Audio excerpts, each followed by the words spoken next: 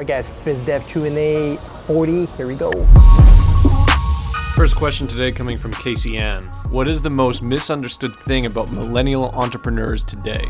That they're lazy. But look, I don't, there's a millennial behind the camera, and majority of the ones that I meet, they're not. It's just, life is different today. You just need to talk to them and see what they want and what kind of employment do they want, what kind of business that they want. Millenniums, Gen X, or even baby boomers or Gen Z that's coming up. Everyone's different, right? Now, is there going to be good and bad in these different generations? Yes, they are. It comes down to how you want to treat them. I'm not going to generalize the whole generation because they're lazy or entitled. I don't see it. I see plenty of them working hard, but I see also plenty of them that's lazy. But I also see that in my generation, which is Gen X, and I see that in baby boomer generation as well. So it just comes down to the individual. Next question from Lawrence. What is one skill every entrepreneur needs to be successful?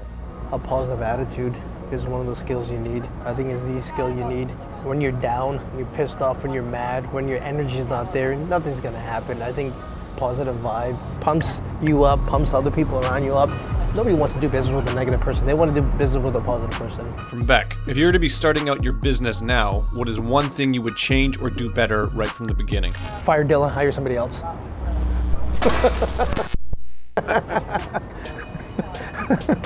Not listen to others. I started my business in my mid-20s, and I was taking advice from a lot of people, and I wasn't following my purpose, my passion. At that time, I didn't even know what it was. Because here's my thing. When I was listening to business people, they were 30, 40 years older than me. Sure, they have a lot of experience, but the marketing that they were doing was good during their time, not during today's market. So I think that I got a lot of bad advice there. Putting money into marketing, that marketing was a waste of money, a waste of time, and clearly I'm figuring that it's not. If you do it well, if you understand what the market is and know exactly where to place that money, I think it works well. Those are the main ones for me. But just listening to too many other people and game plan, looking at that as the Bible. Just because it worked for them doesn't necessarily mean it's going to work for me. We're all going to be different. And it was just different times.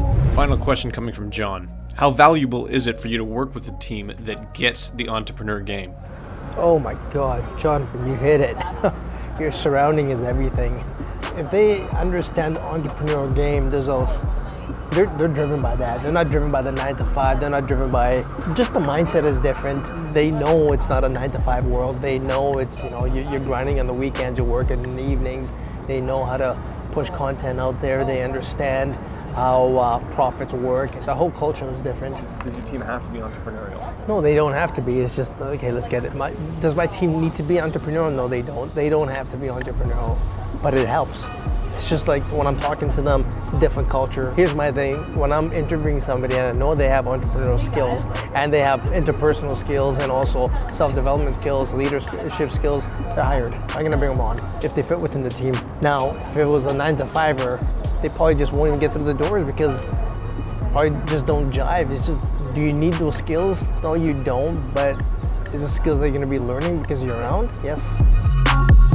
Hey guys, thanks for listening. You can always catch the full video on YouTube at Sunil Prasad 360. Check us out on LinkedIn, also Facebook. If you haven't already, please subscribe to the podcast. Until next time, live it up.